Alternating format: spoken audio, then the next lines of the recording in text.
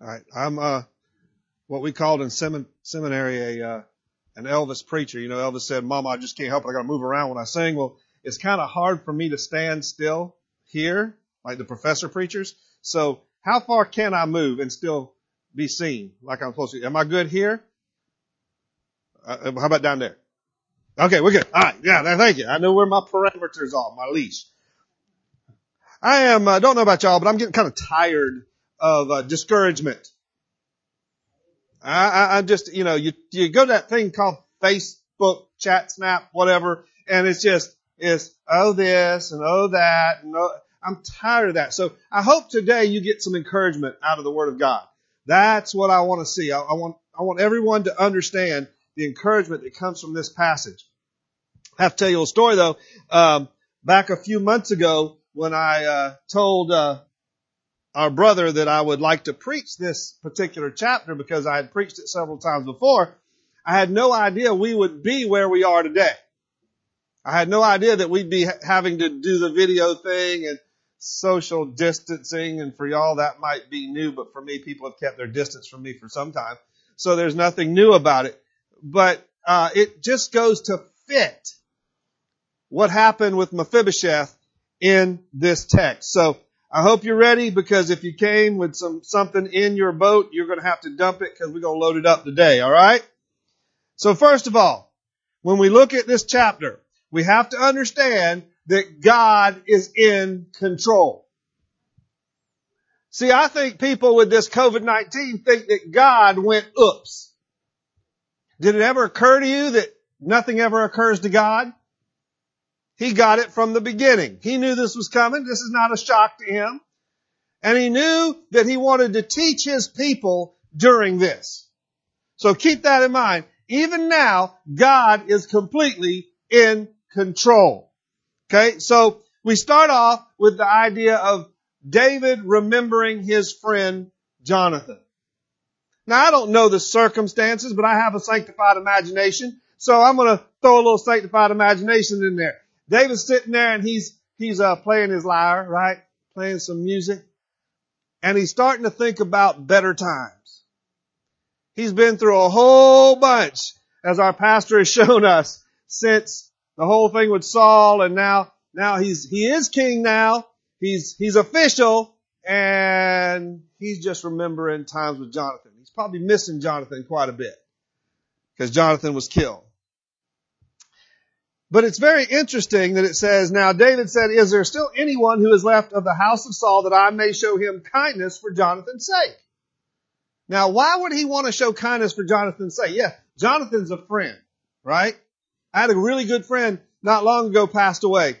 And I didn't think, well, let me go see if there's anybody else at his house. Let me see if I can show them some kindness because he died. Now, we do all know when folks die around here, we understand how to show kindness, right? Casserole dish, nanner pudding on the front porch. We understand how to do, but we don't generally think months later, well, what can I do to go show him some kindness? Well, it comes down to the fact that Jonathan had a covenant with David. So let's back up a little bit. If you have your Bible, turn to 1 Samuel chapter 20, verse 12. I'll tell you what, 20 verse 8. Let's start there. Okay, we'll start there. 1 Samuel 20.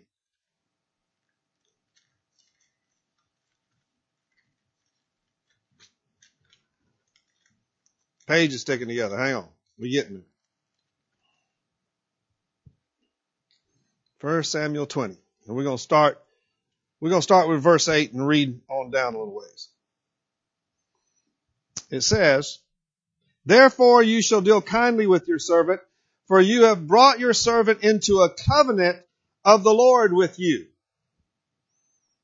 Nevertheless, if there is any iniquity in me, kill me yourself. For why should you bring me to your father?" See, David is entering a covenant with Jonathan here. Hey, either take care of me right here, or let's see what this means. But Jonathan said, "Far be it from you. For if I knew certainly that evil was determined by my father to come upon you, then would I not tell you?" See, there was something that had happened between Jonathan and David that was beyond just friendship. And David kind of was not clear about it. He wanted to test Jonathan. So he's saying, hey, if it ain't this way, let's go ahead and take care of this now. He kept testing this covenant. So when Jonathan made that promise, his father was still pleased with David. It was good times, right? It was still good. But then it doesn't stay so good, does it? It starts getting bad. Now that's the whole thing about a covenant between two people. It's different from just saying, now when things are good, we're going to be good. But when things start getting bad, we ain't going to be good no more. I'm not going to have anything to do with you. David knew that Jonathan was still his friend, but he didn't really understand the nature of the covenant between them. So, in verse 12, Jonathan is explaining to David what this means. It's good to have a friend like Jonathan, isn't it? Now, mine aren't as nice as Jonathan's going to be here. My friends that I need that are like this are generally, hey, knothead, wake up. I got to talk to you a minute. Okay? Then Jonathan said to David, verse 12, the Lord God of Israel is witness. When I have sounded out my father sometime tomorrow or the third day, and indeed there is a good toward David, I do not send to you and tell you. May the Lord do so and much more to Jonathan. But if it pleases my father to do you evil, then I will report it to you and send you away, that you may go in safety. And the Lord be with you as he has been with my father. And you shall not only show me the kindness of the Lord while I am still alive, that I may not die, but you shall not cut off your kindness from my house forever. Forever. Jonathan says, if I'm alive, you're going to certainly show me kindness because we're friends. But if I'm not alive, then your part of the covenant is to show kindness to my family as long as I live, as long as there's somebody of my family. So now we go back to where we started and we say, okay, here it is. Here is Jonathan is dead. David is just simply sitting there thinking about Jonathan, and he somehow remembers the covenant. Now, he didn't have to do anything, did he? He could have just said, oh yeah, I remember we said that to each other. But David loved Jonathan in a powerful way. And love, if it does nothing else, motivates us to action. How many people around here in the last week when the storms came through needed to do something at your house, but you took off and went to someone else's house that you loved to help them? Because it was love that motivated you to action. Sometimes we go to help somebody that we don't really care a whole lot for, but we love them in the Lord, and we love them because they're family, so we go. And we do. So David jumps to action. Just in case you think, though, that all this so far was coincidental, let's think about it. David just happened to be thinking about Jonathan, right? He ain't had nothing else to do. Right? He just had a nation to run. Nothing else in his agenda. Let me just think about Jonathan for a few minutes. And then we read on down later, this guy named Ziba was there, and he just happened to be a servant for David, and was also a servant for Saul, and should have been dead. Because you see, the habit of that time was when a new king took over, you killed everybody in the household. Everyone. Servants, anybody who could come back and say, hey, I'm going to avenge my king's death. And so David happened to be thinking about Jonathan. He asked a question, and there happened to be somebody who had the answer to it. Nope, God's in control. See what I'm saying? God had this from the get-go. God had David thinking about Jonathan. God had David think of a question to ask. And God kept that servant alive and in the presence of the king so that the king could get his question answered. How many times do we think we have questions that God can't answer because there's nobody that knows them? God is in control. Ain't no such thing as coincidence. God knows what he's doing. Okay? But not only is he in control with this, he also knows it all. Because there's a very important part comes right after this. What happens? He asked a question of Ziba, and it says, he says, at your service. Then the king said, is there not still someone in the house of Saul whom I may show kindness of God? By the way, I love that word kindness. You know what word it is? In Hebrew, it's hesed. It means grace. And in case you don't know what grace means, it means unmerited favor. It does not mean mercy. Mercy means God keeping from you that which you rightly deserve. Grace means God giving you those things you do not deserve. It is unmerited favor. And he uses that word twice. He asks the same question twice. Only the second time it is translated a little different. That I may show the kindness of God. That I may show the grace of God. Wow. Now what happens after that? Ziba said there is still a son of Jonathan who is lame in both feet. Hey, can you imagine how that escaped the king? Don't you think he would have known him? Known who he was? Somehow would have known something else? But it escaped the king. He didn't know this. And it mentions he's lame in both feet. And that seems like just this a little side note. He's lame in both feet. But remember, we saw him not long ago. It told him how he got lame, right? He was running. The nurse dropped him. And the word lame literally means to deform from where it's supposed to be. So he somehow broke his feet or something where they were deformed. It was obvious he was lame. And that doesn't sound too important, but I want to throw this out to you right now. It means he needed help in about everything he did. He was not self-sufficient. He needed help. So what's the king's question? Where is he?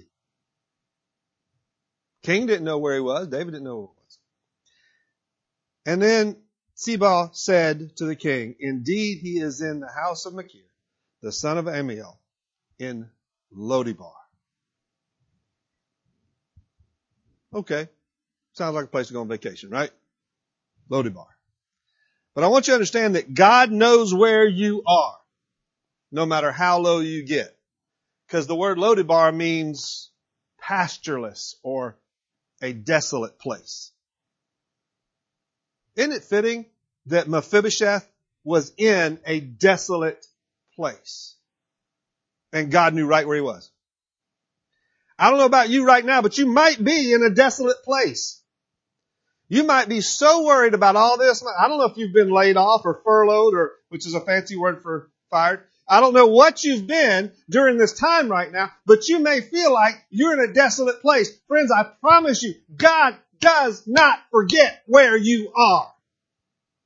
And chances are he has allowed you to be there so that you can do the one thing you have to do, and that's look for a miracle. Look to him. That's probably why he's got us here. We've been all saying for years, America needs to get back to God. America needs to turn themselves around. America needs to focus on God. Well, what better time than now? And if not now, when? So, it's really interesting to me that Mephibosheth is in a place called Lodebar, and guess where Lodebar was? It's not there anymore. Guess where it was? In Palestine. He wasn't at home. He wasn't in Jerusalem. He was far away. Ladies and gentlemen, we're all far away from God at times. If you say you're not, you're a liar. Okay, just tell you straight. Probably shouldn't have said that because that's going out across everywhere, you said, right? Oops. But you are. There's times when we're all far from the home where God wants us, and we just get so down. Oh, it's just going to get worse. It's going to get worse. It's going to get worse. And that's why a few days ago I quit reading my Facebook feed because I'm tired of hearing everybody talk about how bad it's getting. How about go to the one who we know that can fix it? There's a thought. So Mephibosheth is in a desolate place.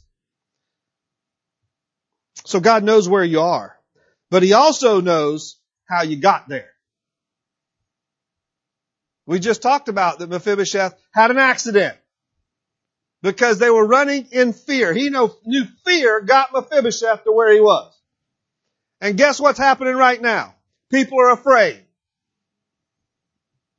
The people of God seem to be afraid. Stop being afraid.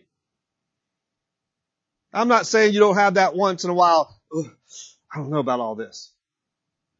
But if God could know exactly where Mephibosheth was and what got Mephibosheth there, don't you think He's got him there for a reason?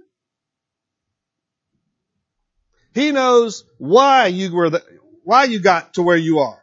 It might have been an accident. It might have been fear. It might have been a bad choice. He knows how you got there, but I can guarantee you one thing about Mephibosheth. He did not intend to end up there. He was a baby when he was hurt. It wasn't by any fault of his own. He was in a desolate place.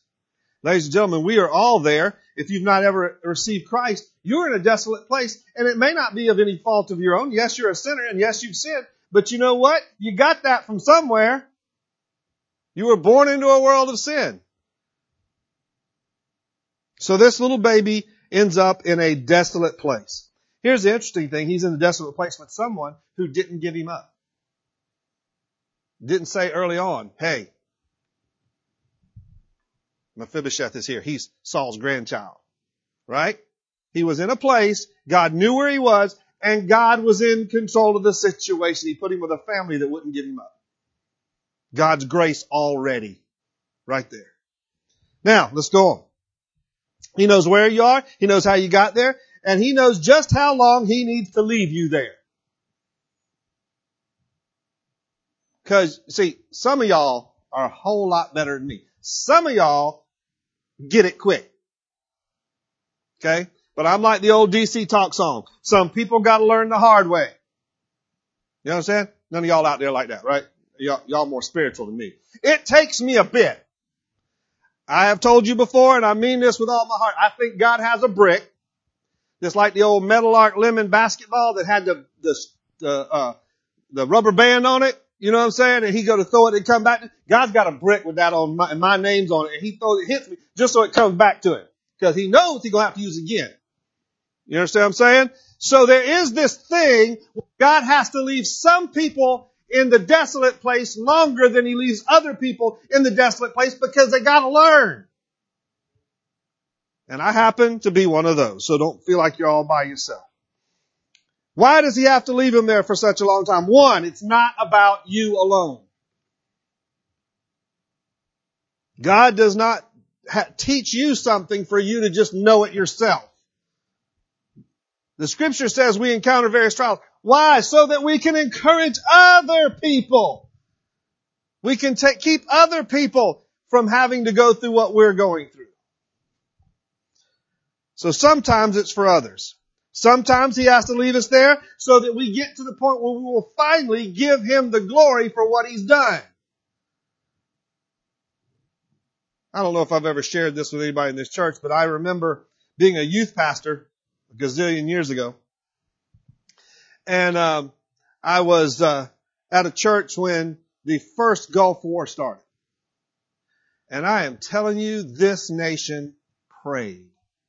If you don't remember, this nation prayed. There were prayer meetings extra times a week for going to war. And when it was all said and done, did this country back up and say, look what God has done. Look how much God has done. He got us the victory. No, you know what they did? Smart bombs.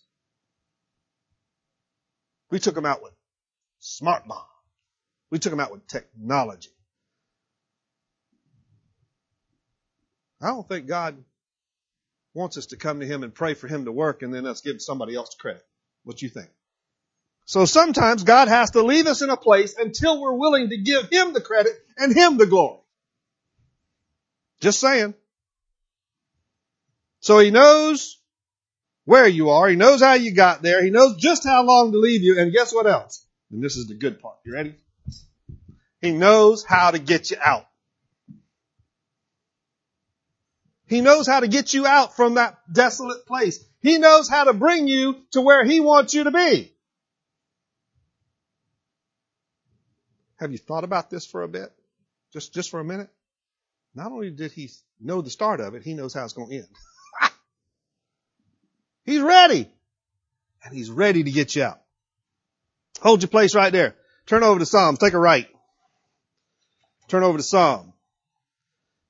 Can't find it? You people at home, you can cheat. Bible Gateway, whatever. Just type that thing in. All right. Psalm chapter 34. Psalm chapter 34. I'm getting there. Hang on. Verse 4. Listen to this. Listen to this. Listen. Psalm 34, verse 4.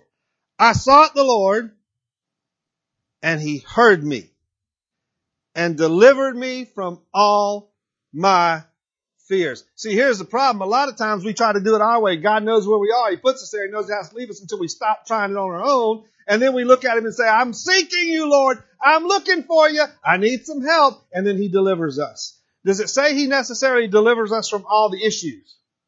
Or does it say He delivers us from the fear of the issues? You see what I'm saying? You understand that Mephibosheth does not get healed. He is still laying in both feet when all this happens. God didn't deliver him and, quote, heal him. God delivered him from the fear that brought him there to begin with. That's pretty amazing. At least it is to me, because I'm easily amazed. Sometimes some people tell me. But anyway, flip over to Psalm 139. Wait. I'm jumping ahead of some. I might be jumping ahead of some. Nope. Here we go. Psalm 139.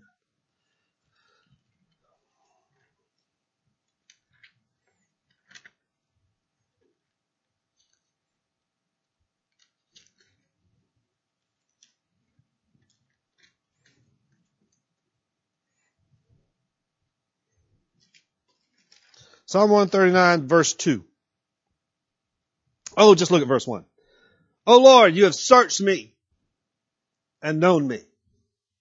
You know my sitting down and my rising up. You understand my thought afar off. You comprehend my path and my lying down. You are acquainted with all my ways. There is nothing going on right now in your life that God doesn't know about. And the cool thing is He knows the purpose even when you don't. So folks, if you're in a desolate place, you need to understand right now that He knows where you are. He knows how you got there. He knows how long to leave you, and He knows when He's going to get you out and how. God knows it all. Now here's the other thing. Got to help you understand. God knows it all, but you know a lot. You do. You know a lot. You know what it's like to be in Lodabar, right? You know what it's like to be in that desolate place, that place you don't want to be. You know that you want to leave there. You know the problems you've had. You know the issues you've had. You know the frustrations you've had. You know the fears you've had. And you don't want to be in Lodabar anymore. You want to get from Lodabar. Do you think that Mephibosheth, now although he was an infant, you don't think somebody told him he used to be the grandson of the king? You don't think he knew he didn't want to be where he was? I can imagine as a child, he was probably sitting around somebody telling the story of how his grandfather was the king. And he's sitting there going, I'm not there. I'm not in a palace. I'm in a pastureless land. You know. You even know why you're in Lodabar. I'm sure somebody told him why he was in Lodabar. But for us, those of us who are in desolate places sometimes, we know what got us there. We don't want to admit it all. We won't admit it out loud. We won't tell other people. We will not post it on Facebook. But we do know why we got into the desolate place. And you might even look at yourself and go, my bad. Yeah, it was. You're bad. That's why you're there. Because most of the time when we get in a desolate place, guess what? We put ourselves there. We did something stupid. I can say that because I am stupid. Okay. So, you know what it's like to be in the desolate place. You know that why you are in the desolate place. And you know that apart from a miracle, you ain't getting out of the desolate place. that it's going to take an act of something greater than you to get you out of the desolate place. These days, the desolate places we're in, we're looking for the government to fix it. Ladies and gentlemen, the government ain't going to fix the problems.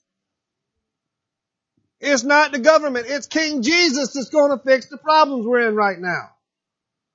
So let's stop looking in the wrong place let's look for our miracle. Now, before you go writing Philip letters and telling him that I'm up here saying it's a name it, claim it, mark it, park it, speak it to God, and he has to do it. I ain't saying that. I ain't saying that at all. What I'm saying to you is he is the only one that's going to do it if it's going to get done. So why ask anybody else? Why not just ask him and then accept what he says? Okay? Just throwing that out there for you. That was free. All right? So,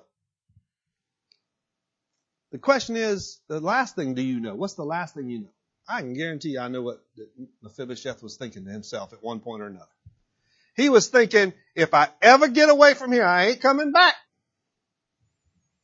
Y'all remember Mac Davis years ago? I'm telling my age. He's saying happiness is Lubbock, Texas in my rearview mirror.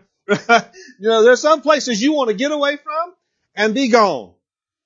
Deirdre and I used to have a song we would sing at a certain church we were kind of having issues at. It was, Lord, move or move me. God, you either do something here or get me out of here. And I'm not looking back. So we know these things. But what's going to happen? How does it work? Ladies and gentlemen, this is it. This is it right here. What happens to Mephibosheth that is so amazing? Titled the message, Grace So Amazing. Well, here it comes. So first of all, there is still a son. This is verse 3, second half. There is still a son of Jonathan who is lame in his feet. So the king said to him, where is he? And Ziba said to the king, indeed, he is in the house of Machir and Amiel in Lodabar. And the king sent and brought him to the house of Machir, the son of Lodabar, from out of the house of Machir, son of Lodabar, that word, and out of the desolate place, brought him out of it. Come to the palace.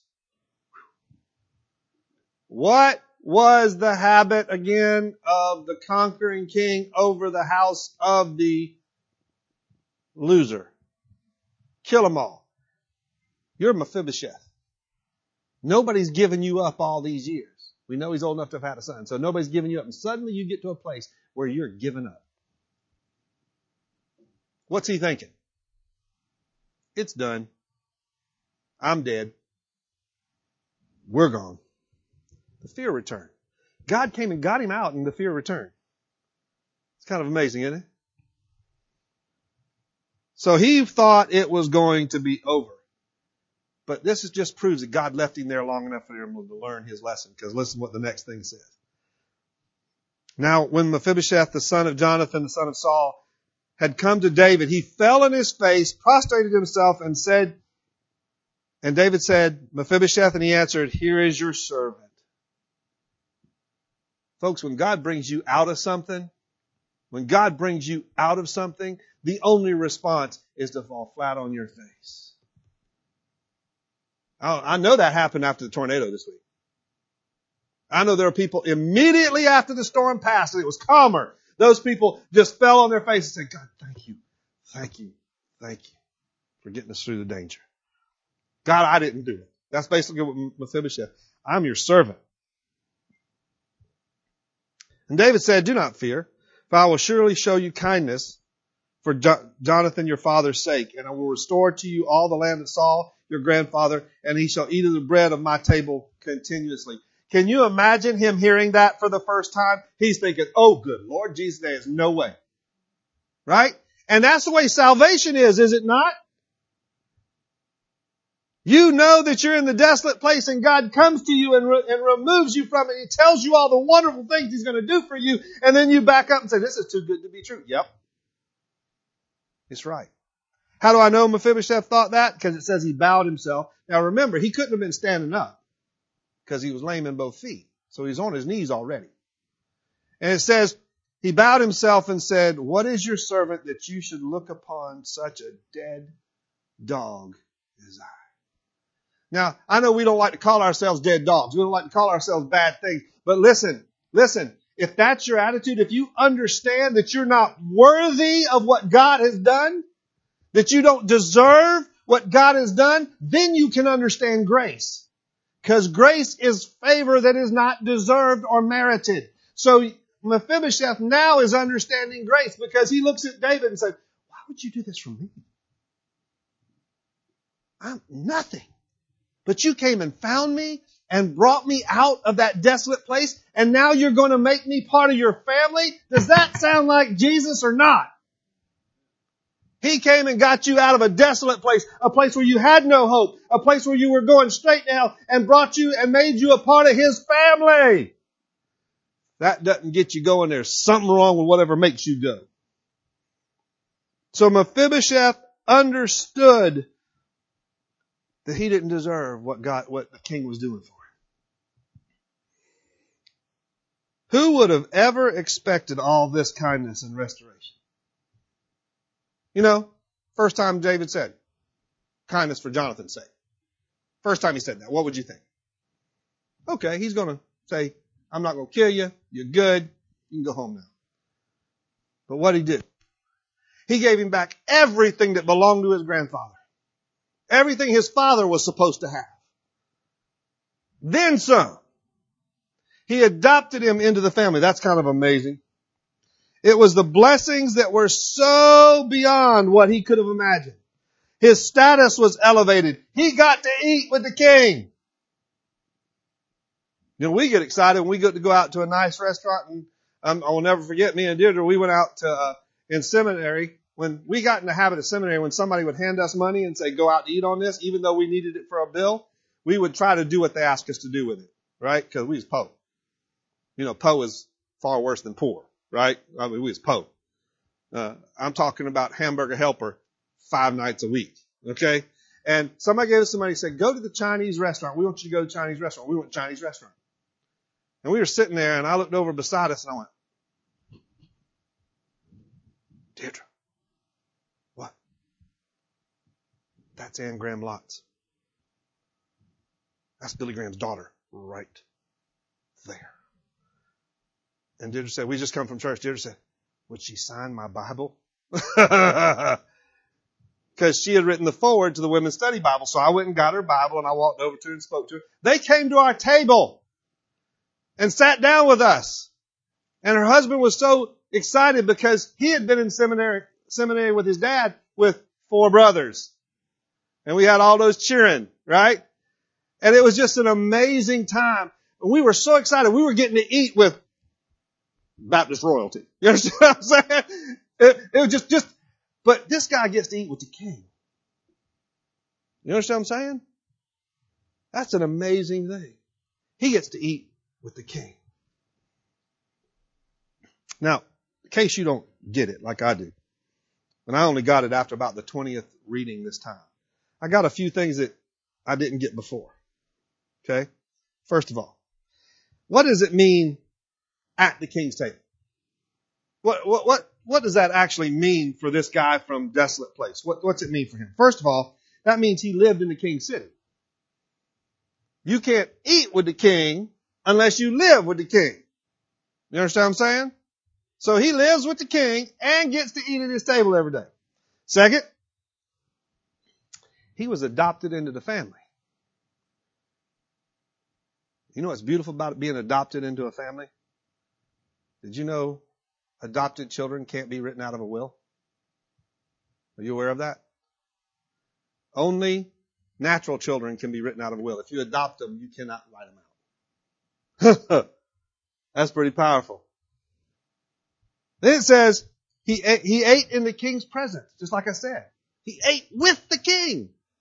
That blows my mind. And he was lame in both feet. So now y'all got to get this here picture.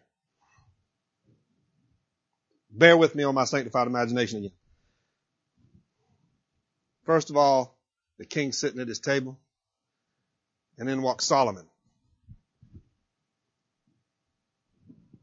Son Solomon. Just in the robes. Looking good. sits down. Then comes Tamar. She walks beautiful. Right? Sits down. Then comes Absalom.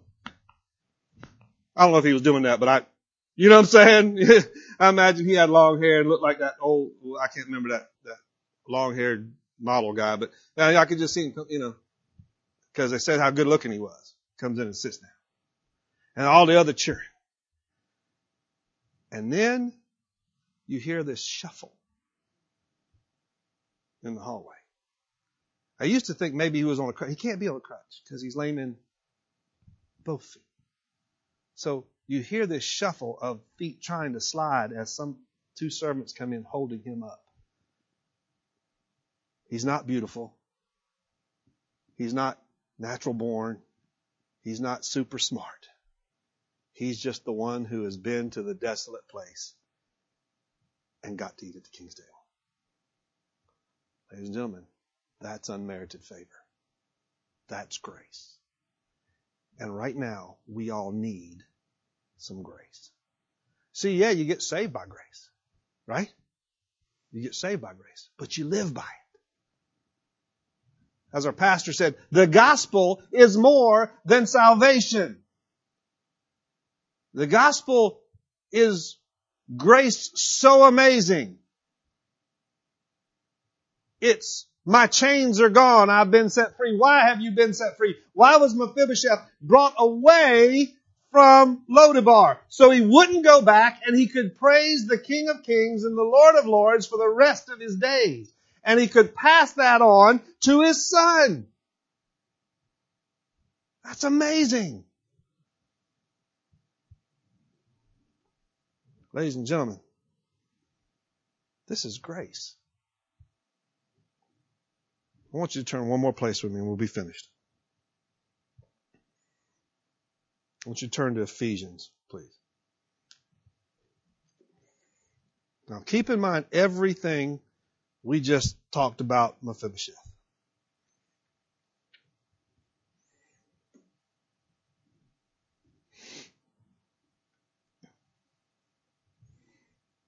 I want you to look up. Let's just start with verse 1. Chapter 2, verse 1.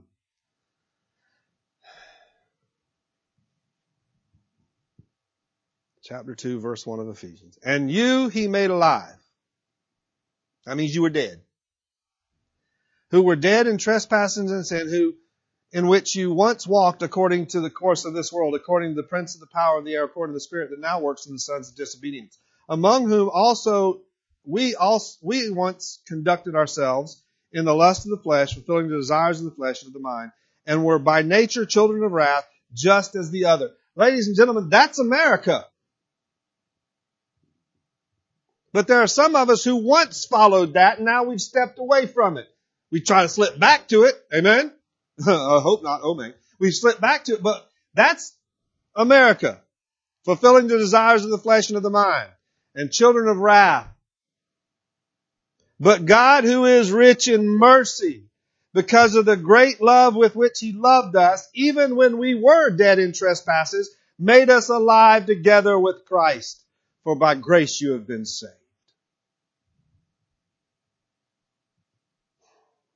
And raised us up together and made us sit together in heavenly places in Christ Jesus. He raised us out of desolation and put us in the heavenly places at the table of the King. We're going to get to eat with Jesus forever. That in the ages to come he might show exceeding riches of his grace and his kindness toward us in Christ Jesus. Jesus had a purpose and has a purpose for bringing you out of the desolate place so he can show other people his exceedingly great grace and kindness. That's what he does. For by grace you have been saved through faith, and that not of yourselves. This grace that Mephibosheth saw wasn't of himself. He didn't do anything to merit it. God gave it to him. It is a gift of God, not of works, lest anyone should boast. Why? Because we are his workmanship, created in Christ Jesus for good works, that he has prepared before him that we should walk in them. There you go. God brings you out of the desolate place, sits you at the king's table, and he says, now show other people. Now show other people. Now show other people. Do the things which I've set aside for you to do. Tell people about the God that you serve. Tell people who know Jesus how to live the life that's about the God that you serve. Are you following? Grace is amazing. Grace is absolutely amazing. And it will change your life. All you have to do is get out of the way. Will you pray with me? Father, thank you so much for your grace. Thank you for the story of Mephibosheth. Thank you for the promise that you can take us out of a place that is so desolate, so empty, and put us in a place that is full.